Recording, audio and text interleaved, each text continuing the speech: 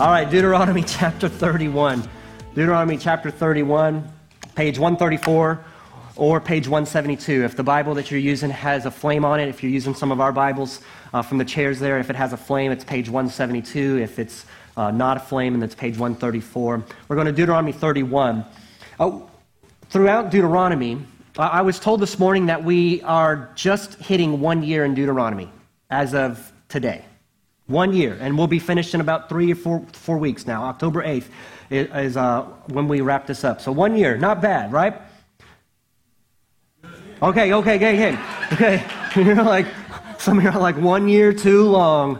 All right, Deuteronomy 31. Now, as we've gone through Deuteronomy, we have talked a lot about obedience. We have talked a lot about allegiance or faithful obedience or faithfully. We've talked a lot about living in faithfulness to God. Now, I want to step back for a moment because we're going to talk about it again today.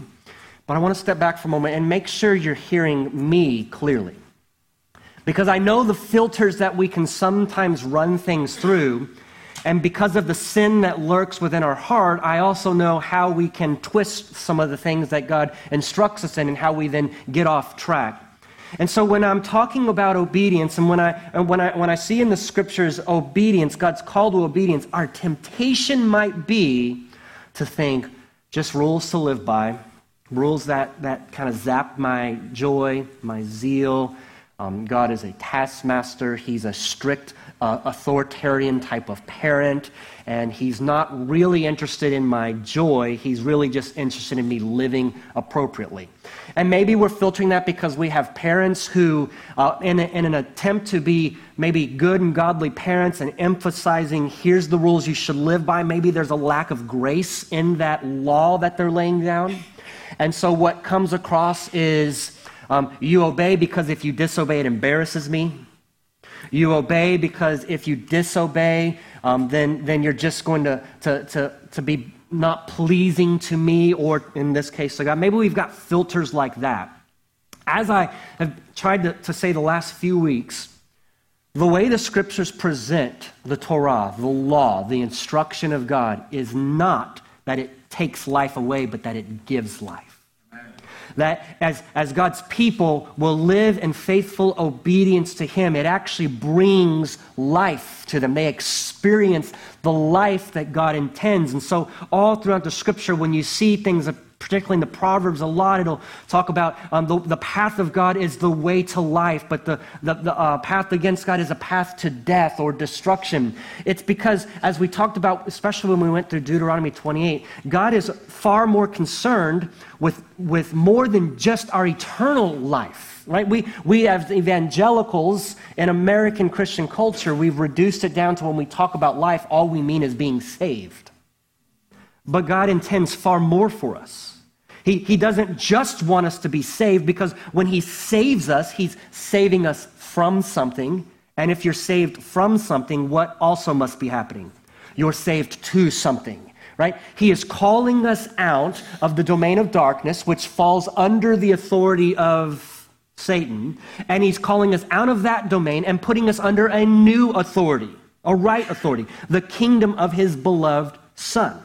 Right? And so when you transfer from one kingdom to another, the code of ethics changes, the way of living changes. You can't go on living like you did when you were in the domain of darkness underneath the authority of Satan, because that just leads to death. Hallelujah. Right? So instead you change the way you're living, and God in His grace has given us the Torah, His law, His instruction. Right? I'm going to hammer that home for the rest of this series, that God's instructions, the Old Testament, is not so diametrically opposed to the New Testament. It's not law versus grace. It's that through God's law, He is graciously revealing Himself. Because remember, the people that Moses is talking to in Deuteronomy on this plain, they're the people that God has called out, but they're going to go live among all kinds of other nations who worship all kinds of other gods. When you worshiped other gods, little g, you didn't know what they expected of you. You didn't know who they were necessarily or how they were. You didn't know what kind of worship pleased them and what kind of worship would make them mad. You didn't know what it took to live a life that would get their blessing versus get their curses. You were guessing in the dark. And yet with Yahweh, the God of the people of Israel that has brought them out of Egypt, he's saying, I am making myself known to you. I'm revealing myself to you through the Torah, through my instructions, through all that we have been looking at. God is making himself known, which is a gracious act because God's not distant. He doesn't stay distant, right? He's the creator of all heaven and earth. And yet then he draws near to his people so that he can make himself known. He reveals himself. And that's his grace, because the greatest thing, the highest thing that you or I can know or experience is to know the very one who created us, the very one who formed us in the womb and knows our inward parts, the very one who knows our thoughts even before they are formed and the words of our mouths even before they hit our tongue. The greatest thing for any one of us to know and to experience is to know him and to be known by him. But in order to know him, he must be made known. Yes. And that's what he's doing. For him to withdraw and keep knowledge of him secret would not be gracious, it would be cruel. Because if he keeps knowledge of himself secret, but still expects his creation to live in obedience to him, that's cruelty. A parent who has expectations for a kid and is going to hold them accountable to those expectations, but never has communicated those expectations, but does carry out the discipline, is a cruel parent. But a parent who says, this is what I expect of you. Sometimes you get to know why, sometimes you don't. This is what I expect of you. Here's how you live. Here's how this will create peace in our home and how we can all exist in peace. And here's the consequences if you don't. And then they hold the kids accountable, whether for the blessing of the peace and the enjoyment of life or not. So with our kids, we parent each of our kids differently because you have to do that because there's no model. You guys, plenty in this room, know this already. Right? And so with each of our kids, we parent them differently. And so with one kid, we might say, this kid responds well to this type of discipline, so that's what we do, but this kid does not, so we use a different type of discipline. And then maybe in certain situations, we find out, well, this issue is not really a challenge for this kid, but it is for this kid. And so we're going to parent this kid on this issue, but we don't really need to address it with this kid because that's not his or her issue. Right? So we'll address each kid as they are. Well, sometimes we might say to one kid when there's a protest, of, well, you're showing favorites, or you always do this, or you never do this for me. Sometimes, and we're not perfect as parents, and we don't get it right all the time, but sometimes what we will explain and we'll say is, well, with this particular kid, we're free to bless them in this area because we're not constantly having to come up against something, right? So we're free to bless them. And this area is not an area of challenge for this particular kid. But maybe with this kid, we're saying we're not free to bless you in this area because right now there's things that are there in your life that might lead to death that we need to stay on, right? But we want to be free to bless you. That's our heart's intent. We want you to walk in our blessing. We want to be able to lavish things upon you. We want to be able to give you the things that you want and desire so long as they're not harmful to you, but we may not be free to do that given the current status of the relationship, right? So there's an intent to, we want to bless you, but we may not be able to at this moment because of the way you're walking and living, right? So God's intent is to bless his people. He wants to pour out his blessings on his people. He redeemed them so that they might know him, so that they might be in relationship with him, so that through them, as they live out their relationship with God, all the other nations who have rejected God and been in rebellion would see the righteousness and the wisdom of God's Torah, his instruction, his law. And they would see it not as restriction of my joy, my happiness, but they would see it as God's wisdom because it leads to life. These people who worship Yahweh, they don't deal with the same sicknesses we deal with. They have crops in season and out, even when we have drought. These people, their livestock, they're so healthy and they have no shortage of anything they need. How great is their God? And look how they live differently in relationship. It's meant to draw people in. God's intent is to bless his people, right? Here's where we're going this morning. Living in faithful obedience to Yahweh. Now, I'm going to keep throwing that word up frequently. I might switch it out for you, but again, don't be thrown off by that. That's the biblical word. That's YHWH, the Hebrew letters just put in English. That's how God revealed himself to Moses. We're talking about a covenant God, and God revealed himself as Yahweh. That's the way we most of the time say it. Some people have other pronunciations. There is some discussion on how you pronounce it, because in Hebrew there's no vowels. There was no vowels originally, and so those came later. And so there's consonants, and then you have to figure out how it's pronounced. Some people say Yahweh, other people say something else. So living in faithful obedience to Yahweh requires strength and courage and intentionality. By the way, the other reason I'm leaning more and more that way is because I'm not opposed to putting God up there, but in a culture where we throw the word God out there so nebulously, I want to be very specific. Right? I want to be very specific when the Scripture's calling us to obey God. Which one? Who? Right? Because if I just say God, I don't want to continue to run a risk of someone listening to me going, well, I know God. And then you have this idea of God that you formulated, and some of it's picked from Scripture, but some of it's picked from, New Age stuff, or some of it's picked from Islam, or some of it's picked from Buddhism, and all this stuff kind of seeps in, right? Yahweh, the one who created heaven and earth, right? The one who enters into covenant and reveals himself to his people. Living in faithful obedience to Yahweh requires strength and courage and intentionality. Strength and courage and intentionality. And we're just going to break those two parts up this morning as we go through our verses. So the first one would be this. Faithful obedience requires strength and courage. Strength and courage. So let's see what we're looking at. Look with me at chapter 31, verse 1. So Moses continued to speak these words to all Israel. And he said to them, I am 120 years old today. I am no longer able to go out and come in. The Lord has said to me, you shall not go over this Jordan. The Lord your God himself will go over before you. He will destroy these nations before you so that you shall dispossess them. And Joshua will go over at your head as the Lord has spoken. And the Lord will do to them as he did to Sihon and Og, the kings of the Amorites, and to their land, when he destroyed them. And the Lord will give them over to you, and you shall do to them according to the whole commandment that I have commanded you. Let's stop there for a moment. So Moses is speaking to the people. Remember, this is a sermon he's given. Now he's wrapping it up, and he says, I'm 120 years old. Now that's actually pretty young for biblical standards. Moses is now on the downward tick of the ages, because as you read through the book of Genesis, you'll see people who were 600 years old, 900 years old. So you see the age ranges going down, right? That's the impact of sin on the world, by the way. That's the breakdown of the bodies, the breakdown of genetics. That is, the longer sin is having an impact in the world and is being passed on from generation to generation, the greater the impact is. And so that's why you see people going from 900 years old down to now we're at 120.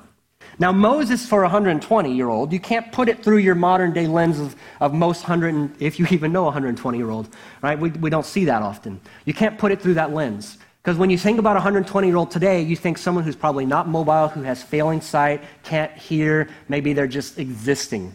That's not Moses. Moses is not dying because his body is weak. In fact, when he dies, we're going to see it, his eyes have not even faded, right? Right? So Moses is dying because the time has come for his life to end because he was disobedient to God. And God had told him, you can't go into the land. And so he's taken them up to this point. And now they're ready to go in the land. The timing of God has come for him, right? It's not that his body can't function anymore. So he says, I'm 120. So when he says I'm no longer able to go out and come in, he's not saying I'm physically unable to do things. Remember, we looked at that a few weeks ago. To come out and go in is a military term. It's about going out to battle and coming back into battle. He has been the one who has been at the head of the people for all that they've experienced. They now stand at the border of the Jordan River before they go into the land. Moses is not going to be permitted to go into the land. And so he's no longer able to go out and come back in with his people as they go on in the next stage of God's campaign. Right? That's what he's saying. I'm 120 years old. I'm no longer able to go out. He's not saying I'm physically unable. He goes on and he says, the Lord has said to me, you shall not go over this Jordan. All right, so where we see that, and I decided not to put it up today, but you can look it up. It's in Numbers 20 and then also Numbers 27. Numbers chapter 20, and then also Numbers chapter 27. There was a point where the people of God came in the wilderness and they needed water. And Yahweh told Moses, take this stand and go and speak, take the staff and then go and speak to the rock. Very specific instructions in this case. Previously, he was instructed to hit the rock. This time, he was not instructed to hit the rock. He was told to speak to the rock, and then the water would come from it. And so he goes and he stands in front of the people, and he's so aggravated with the people and their rebellion that out of his anger, instead of speaking to the rock, he hits the rock. Now, God is still merciful and gracious, and water still came out of the rock, and the people of Israel was still watered. But as a result of that striking of the rock, Numbers chapter 20 says that Moses disbelieved God. That was his infraction. He failed to believe God. Numbers chapter 27, when it's telling the same story, says that Moses rebelled against God. Same event. In Numbers 20, Moses is said to have disbelieved God. In Numbers 27, Moses is said to have rebelled. What's the connection? To disbelieve God is to rebel against God. Okay? Rebellion against God comes in the form of disbelief. Okay? Failure to believe when God has revealed himself and given instruction and then doing other than what God has said. Okay? That's why Moses is not allowed to go in the land. Now, Numbers 20 says he disbelieved. Numbers 27 says that he rebelled. Both of them have this in common. You failed to uphold my holiness before the people. You failed to uphold my holiness before the people. Moses was a prophet like no other. God spoke to him face to face. There's no other prophet in his day. There were other prophets in his day who received prophecies, who spoke prophecies that we don't have. But we're told there was no other prophet like Moses, because Moses was the only one that God spoke to face. The greater the revelation that God gives, the greater the responsibility we have. And so Moses, being a prophet who received revelation from God face to face in such an intimate, unhindered manner, the responsibility for him is greater in upholding the holiness of God. You might think, well, it's not really that big a deal. He hit a rock. Come on, he's human, right? I mean, God told him to speak to it. That takes a lot of faith. But God had been speaking to him face to face, right? And so the speaking to the rock should be nothing when God has been revealing himself in such an intimate way. The greater the revelation, the greater the clarity of the revelation, the greater the responsibility of the individual or the group of people to steward the holiness of God. Okay? So, the Lord has said to me, you shall not go over this Jordan. The Lord your God himself will go over before you. Now that's significant. So Moses is telling this to the people. Yahweh's told me I'm not going over. Well, wait a minute, Moses. You're our head. You're our leader. You're our military general. What are we supposed to do? You're the mediator. You speak to us on behalf of God. What do we do? No, Yahweh himself is going to go before you. That's significant. Because in the ancient Near East, which is the time that this would have been written, that's a way to speak about the cultures that lived at that time. In the ancient Near East, it was very common that if you believed in a god, little g, doesn't matter, any God. If you believed in a God, you also believed that God had a territory. By the way, that's biblical, and we'll see that next week. But there's a territory that particular God, little g, would have authority over. But when you crossed over into another territory, you might be crossing over into another God, little g's, realm of authority. And so the people, the Canaanites, the Hittites, the Jebusites, they might have all worshiped different gods. And if they worshiped different gods, when you crossed into their territory, you would then be crossing into the domain that's under the authority of that particular god. So when we did Battlegrounds, we talked about territorial spirits. That's this kind of idea that there are spiritual beings created by God who have rebelled against God, who still have authority over certain areas, regions, counties, cities, towns, whatever, however you divide that, parishes, whatever. So the belief would be you're crossing into Canaanite territory. When you cross into Canaanite territory on the other side of the river, you're going to come against Canaanite gods, little g. But no worries, because Yahweh, your God's crossing over with you. Why? Because Yahweh, your God, is not bound by any territory, because the earth is the Lord's and everything in it. He goes with you wherever you go. There is no God, little g. There is no opposition that you are going to face that he is not over. Okay? That's a significant thing. I'm not going with you, Moses says, but Yahweh your God is going with you. He will destroy these nations before you so that you shall dispossess them, and Joshua will go over at your head. So there's a transition of leadership from Moses to Joshua, coming back to that in a moment, as the Lord has spoken. Verse 4, and the Lord will do to them as he did to Sihon. So he's calling back to mind the two battles that they would have just fought against Sihon and then against Og, both in a land called Bashan. We've talked about that before, but these would have been leaders who had legends told about them. This land of Bashan was known as the place of the dead, where when someone died, particularly the Nephilim, then the spirit of the Nephilim would go there. That was the belief. And so this area of Bashan was particularly a hotbed of spiritual warfare. And the rulers, Sihon and then Og, particularly Og, we know is a giant. He's a descendant of the Nephilim. There is a spiritual battle against God's kingdom that is being waged there. And yet God, even though Og was possibly 10, 12 feet tall, because his bed was 13 feet tall, right? So if he's a giant and God is overcoming him, and he's a descendant of the Nephilim, and we know there's going to be descendants of the Nephilim, or they're called Anakim, the sons of Anak, in the land. We know that. Then God is going to have them taken care of too. So he gives them this revelation that you are going into the land, and Yahweh your God is going with you, and remember what he has done for you. So as you continue to press forward into the land, carrying out the mission of God, facing opposition, you're walking in faithful obedience to God. He will take care of the opposition to his kingdom, of which you are a representative. And you can take him at his word, and in order to help stir up your faith, remember what he's already done. So sometimes God gives revelation, and the faith is, I'm taking you at your word, and I don't have history on it, but I'm believing you because of who you are and what you say you're going to do. But then there's other times where I can take you at your word and believe you are who you say you are, and you're going to do what you say you're going to do. Oh, and I've got track record to show it.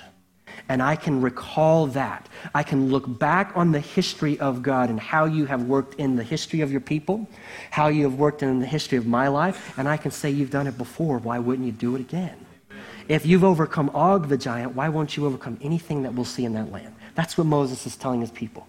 Joshua's going to go at your head, but God's going to take care of all of that. Verse 5. The Lord will give them over to you, and you shall do to them according to the whole commandment that I have commanded you. This is harem he's referring to, devoting them to destruction, setting them aside for the Lord, completely wiping out those tribes that he says to wipe out. They're expected to follow the instruction of the Lord. It would be important then that they know what that instruction is, correct? It would be cruel of God to hold them accountable to following instruction that he's not given them. But he has. And so Moses said, you should do all that I've done according to what you've been instructed. All right, look at verse 6. Still speaking to the people, be strong and courageous. Do not fear or be in dread of them. For it is the Lord your God who goes with you. He will not leave you or forsake you. Okay, so we see this come up a lot. We're going to look at this here in just a moment. But be strong and courageous. That's the instruction. Don't back down. There's elements of faith behind strength and courage. Okay, we're not talking about a nebulous type of strength and courage where we tend to say, Instagram picture, pose, and then the quote, in her eyes was strength and courage as she faced the world. Nothing could come against her. She was the king's daughter. Not like that. You're laughing. You know what I'm talking about. Not like that. It's not nebulous. Why can I be strong and courageous? It's because of who that strength and that courage is based in. It's not based in me. It's not based in my ability. It's not based in anything that I can muster up. It's based in what has God done? Who has he revealed himself to be? What has he said he's going to do? And as I look at his track record, I see he has done it. And now, here's what I'm facing.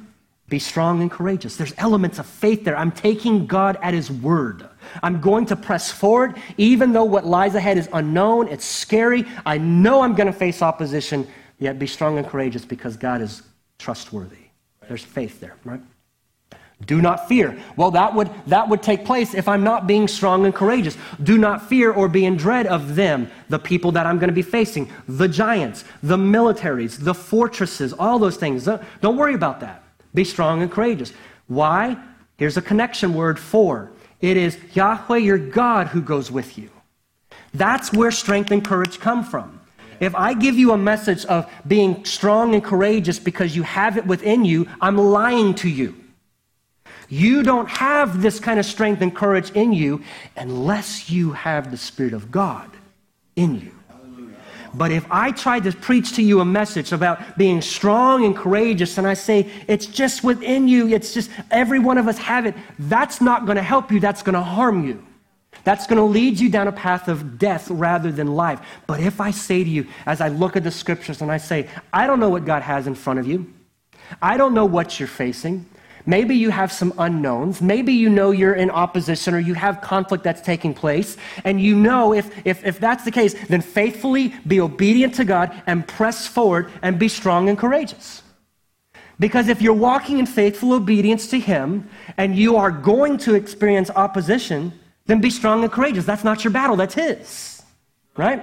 So the people of God were going to cross in the land. They're not expected to win these battles in their own military prowess. They're expected to win these battles as they let the Lord their God fight on their behalf. So be strong and courageous. It's based in the God of the Bible, the Creator. Do not fear being dread, because for it is the Lord your God who goes with you. He will not leave you nor forsake you. Now, I need to know that. If I'm going to press forward and I'm going to continue to be faithfully obedient to God, even though I face opposition, I need to know He's not abandoning me. I need to know that He's not going to release His grip on me. That sounds familiar to me. First thought I went to was Matthew 28, 18 through 20, and Jesus came and said to them, all authority in heaven and on earth has been given to me. Go therefore and make disciples of all nations, baptizing them in the name of the Father and the Son and the Holy Spirit, teaching them to observe all that I have commanded you. And behold, I am with you always, even to the end of the age. Okay, so Jesus has been given all authority in heaven and earth, and now He's telling His followers, I want you to go. I want you to go and make disciples of all nations. Well, there's unknowns there. That I'm crossing into territory where there's going to be opposition. There is still realms and domains under Satan's authority. And so I'm going into those places and I'm going to make disciples of those nations. These nations that have rejected the God, the Creator God for all these years, I'm being told now to go on the authority of Jesus. And He says, but I'm with you always, even to the end of the age. Same God. Jesus, God of the Old Testament, same. Father, Son, Holy Spirit. One God, three persons. He's just saying the same thing that God said in the Old Testament. I'm with you always. All right, look at Hebrews. Hebrews quotes this more directly, chapter 13, verse 5 and 6. Keep your life free from love of money, not free of money. Same with 1 Timothy. When we quote this, we tend to say money is the root of all evils in 1 Timothy. It does not what it says. It's the love of money.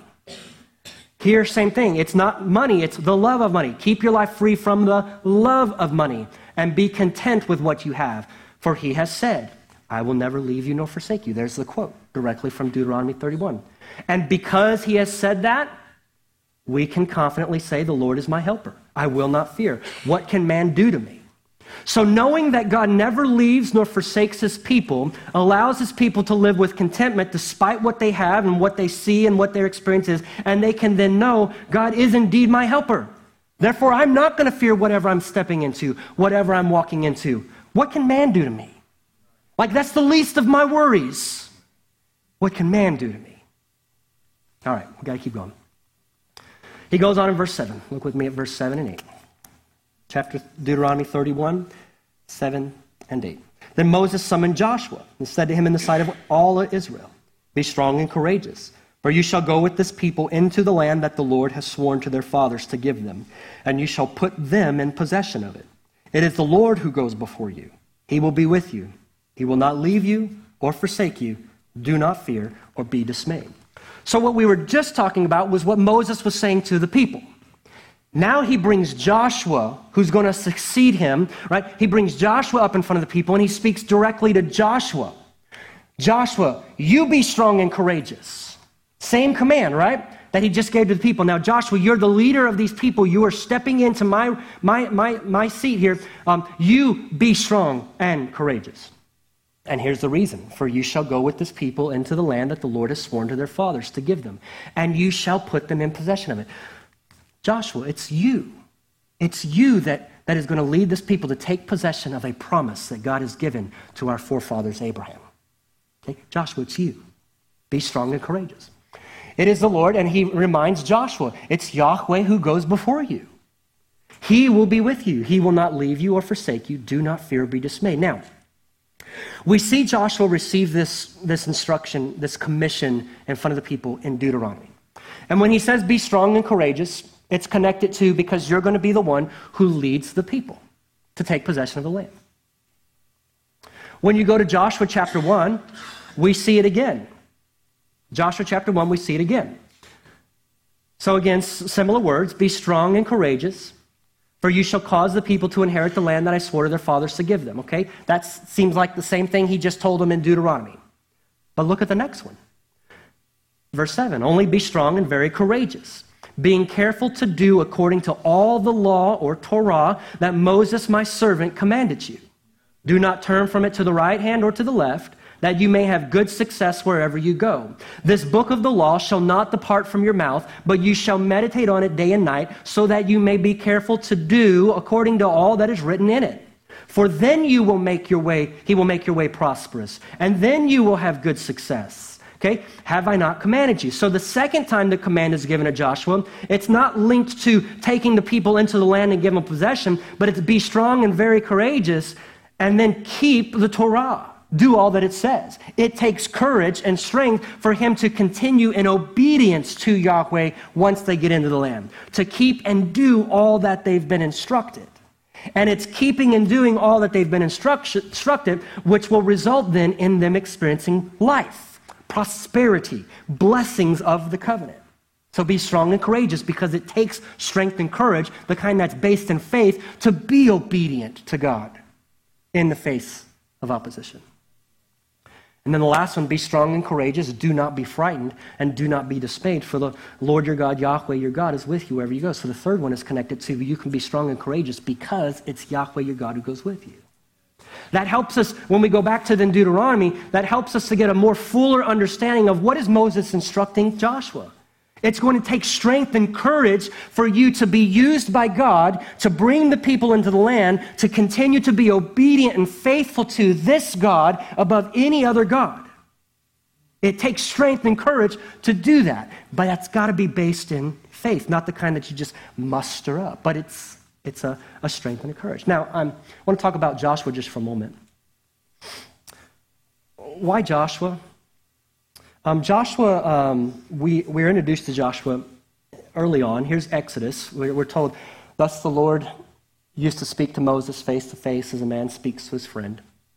When Moses turned again to the camp, so he was leaving the tabernacle, so he had gone to the tent of meeting, the tabernacle, and God would come down, he would come down and meet with Moses face to face, and all the other people were welcome to go and meet at the tabernacle, but God would come and talk to Moses face to face, but when Moses would then turn back to go to the camp, so he's going back to the camp because the tent of meeting was outside the camp at this point, his assistant Joshua, the son of Nun, a young man, would not depart from the tent.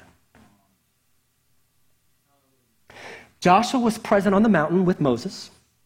He wasn't necessarily privy to everything that Moses was getting, but he was up on that mountain. He wasn't at the base with the people. So he was able to see and maybe get a glimpse or maybe get an earful of some of the things that were taking place. He knew that there was something unique. He was privy to things that other people weren't privy to. And when Moses would go to the tent, he would go with them. And when Moses would leave to go back, he would stay.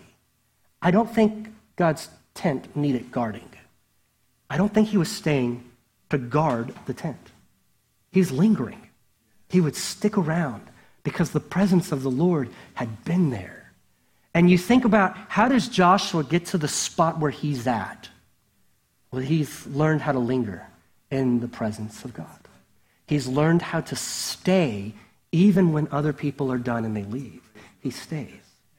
Joshua. Now, the other thing about Joshua is Joshua is actually not his original name. Hosea is his original name. We find that out in Numbers, but Moses called him Joshua. Hebrew, Hosea, means salvation. Joshua in Hebrew is Yehoshua. So do you hear it? Hosea, Yehoshua. There's only one letter added. The yod looks like an apostrophe. The very first letter, when we put up Yahweh, that would be the very first letter. Hosea, salvation. Yehoshua, Yahweh is salvation. Yes. Moses called him Yahweh is salvation. Joshua, Yehoshua, who lingers at the tent, who stays. Joshua, God is salvation. The one whom God would use to bring the people into the promise of Abraham.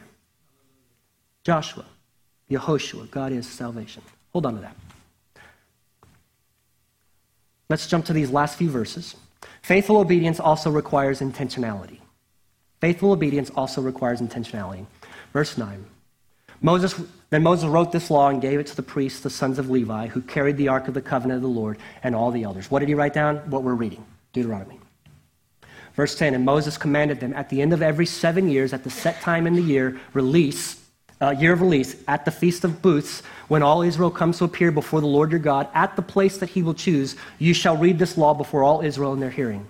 Assemble the people, men, women, and little ones, and the sojourner within your towns, that they may hear and learn to fear the Lord your God, and be careful to do all the words of this law, and that their children who have not known it may hear and learn to fear the Lord your God, as long as you live in the land that you are going over the Jordan to possess. Every 7 years, he's written down this law, Moses instructs them, every 7 years, when you're gathering to celebrate the Feast of Booths, or Sukkot, by the way, coming up,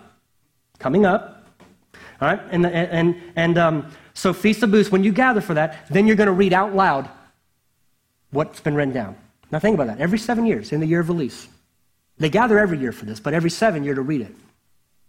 They don't have personal copies. You have a Bible opened in your lap, or pulled up on your phone or tablet. They didn't have it. They couldn't turn to it and check a reference. They couldn't just go and look further into this or that. It had to be read to them. It had to be taught to them. How does God ensure that his people continue to know who he is as there's more and more generations? The word of God is read out loud every 7 years. So maybe you were a 2-year-old the last time you gathered, and now 7 years later you're 9. You couldn't remember it when you're 2, but now as a 9-year-old you're hearing it. And as you would hear the Torah read, as you would hear the instruction of God read, you're not going to walk away with everything. But you're going to walk away knowing that's the word of God. That's the word of our God. That's his instruction. That's the God who has revealed himself to us, and you're going to walk away looking to obey that. Because you're going to take away from it, I live in obedience to him and I experience the blessing. He's our God. He's the one who redeemed us. It's him we have covenant with. How does God ensure that his people continue to pass on knowledge of who he is? He says, every 7 years, I want you to read it out loud. Now, we actually don't have any record that this ever happened. It may be there, we don't have it. And we know that the track record of his, we know when they found the law, King Josiah read it. We know when they came back to rebuild the temple, there was some reading of it. But we don't have this pattern of every 7 years. So did it happen? We don't know. But you can see the importance that God placed on hearing his word. Because hearing then leads to obeying. To hear, Shema, was to obey. Right? You hear the word, you know it's the word of God, then you follow up on it. Every 7 years. All right, so it takes intentionality. They are to follow through with that. Now, let me wrap this up, but come back around to Yehoshua. Joshua. God is salvation. Yehoshua. The one who God was going to use to bring his people into the land to inherit and possess the promise that God had made to Abraham about this land. Yehoshua. God is salvation. The man whom God was going to use to continue to lead his people to live in faithful obedience to him. Yehoshua, God is salvation, so that they can experience life in the land. Yehoshua, God is salvation. The one who would lead the people to continue to depend upon Yahweh their God, to continue to live in faithful obedience, to depend upon him, his provision, his protection, his blessing, and to live in faithful obedience to him. Yehoshua, Joshua, Yahweh is salvation. Through the years, the name became shortened. And instead of the name being full, Yehoshua, the name was shortened, and the shortened form was Yeshua. Means the same thing, Yeshua. God is salvation. Yeshua was a common name by the time we get to the New Testament. But there was one who bore that name, Yeshua. God is salvation. Who God would use to lead his people to inherit the promise of Abraham. Yeshua, God is salvation. Yeshua, one who God would use to lead his people to continue to depend upon God and to live in faithful obedience to him so that they might experience the life that God gives, the life that God is. Yeshua. Of course, Yeshua got translated into Greek as Iesu, and then Latin, and then it was Iesus, and then German added the J, and then eventually we get Jesus. Yeshua, God is salvation. Yehoshua, God is salvation. Joshua, Jesus. Do you see it? God has used Jesus, Yeshua. God is salvation, to lead his people to inherit the promise that God made to Abraham. And you receive the promise by faith. That promise includes salvation. That promise includes the Spirit of God that he now gives to his people, that the law might be written on our hearts. Yeshua, God is salvation. The one who leads us to depend upon Yahweh, no other God. The one who leads us and calls us to continue to faithfully obey him that we might know life. Obedience doesn't stop in the New Testament. We don't get to now live however we want. We still live in faithful obedience to Yahweh, to God.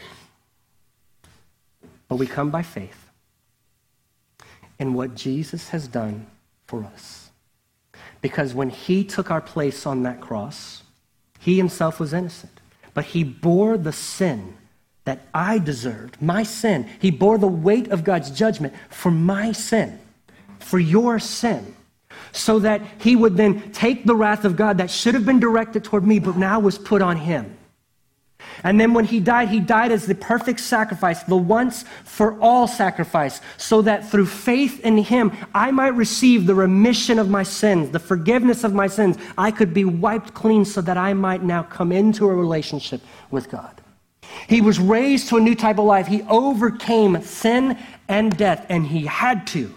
Because the death is the impact of sin, and sin entered the world through God's creation. And so Jesus comes and he undoes the power that it has so that he could take us from the domain of darkness to the kingdom of his beloved Son by faith in the Son, Jesus. Yeshua, God is salvation. Living in faithful obedience to Yahweh requires strength and courage and intentionality. It's not nebulous. There's not questions about how we should be living our life, who God is and what he's like. The question we have is because we don't know him. The question we have is because we don't have enough of what he's already revealed to us. We're making it up or we're taking it from other places, and yet he has revealed himself. The God who is salvation has revealed himself to us. We must pursue that. We must know him as he's revealed himself. So, Father, in this room now, would you let your Spirit come and take your word, and whatever's been true that I've said, let it take root. And if there's anything that's been false or incorrect, would you block our ears from it and lead us into truth? Help us to hear your voice and to recognize it this morning. Encourage the faint-hearted, the discouraged, the hopeless this morning. Infuse them with your hope, because God is salvation and he will go with you. He will not leave you nor forsake you. There are some of you in this room who you're facing incredible obstacles. There's a handful of you that I'm aware of, and then there's some of you I'm not aware of. I wonder if you would hear that this morning as from God to your spirit, his spirit to yours. I will never leave you nor forsake you. I will go with you. As you cross into whatever's next, unknowns, Yahweh your God will go with you. He will not leave you nor forsake you. Father, for those who need to respond to your gospel by faith in Jesus, would you open their eyes that they might see that and draw them in, that they might trust in what you have done for us through your Son, that they might be transferred from the domain of darkness to the kingdom of your beloved Son. I know we're over time here, but I'm still going to ask if I have a few prayer team members, if you would go ahead and grab your lanyards and just go ahead and make your way up and just be available for anybody who would like prayer. They're there for you. Anything you would like to have prayed over, they'll be there for you as we dismiss here. And so now as we depart from here, may the Lord bless you and keep you. May the Lord make his face to shine upon you and be gracious to you. May the Lord lift up his countenance upon you and give you peace. Amen. See you guys next week.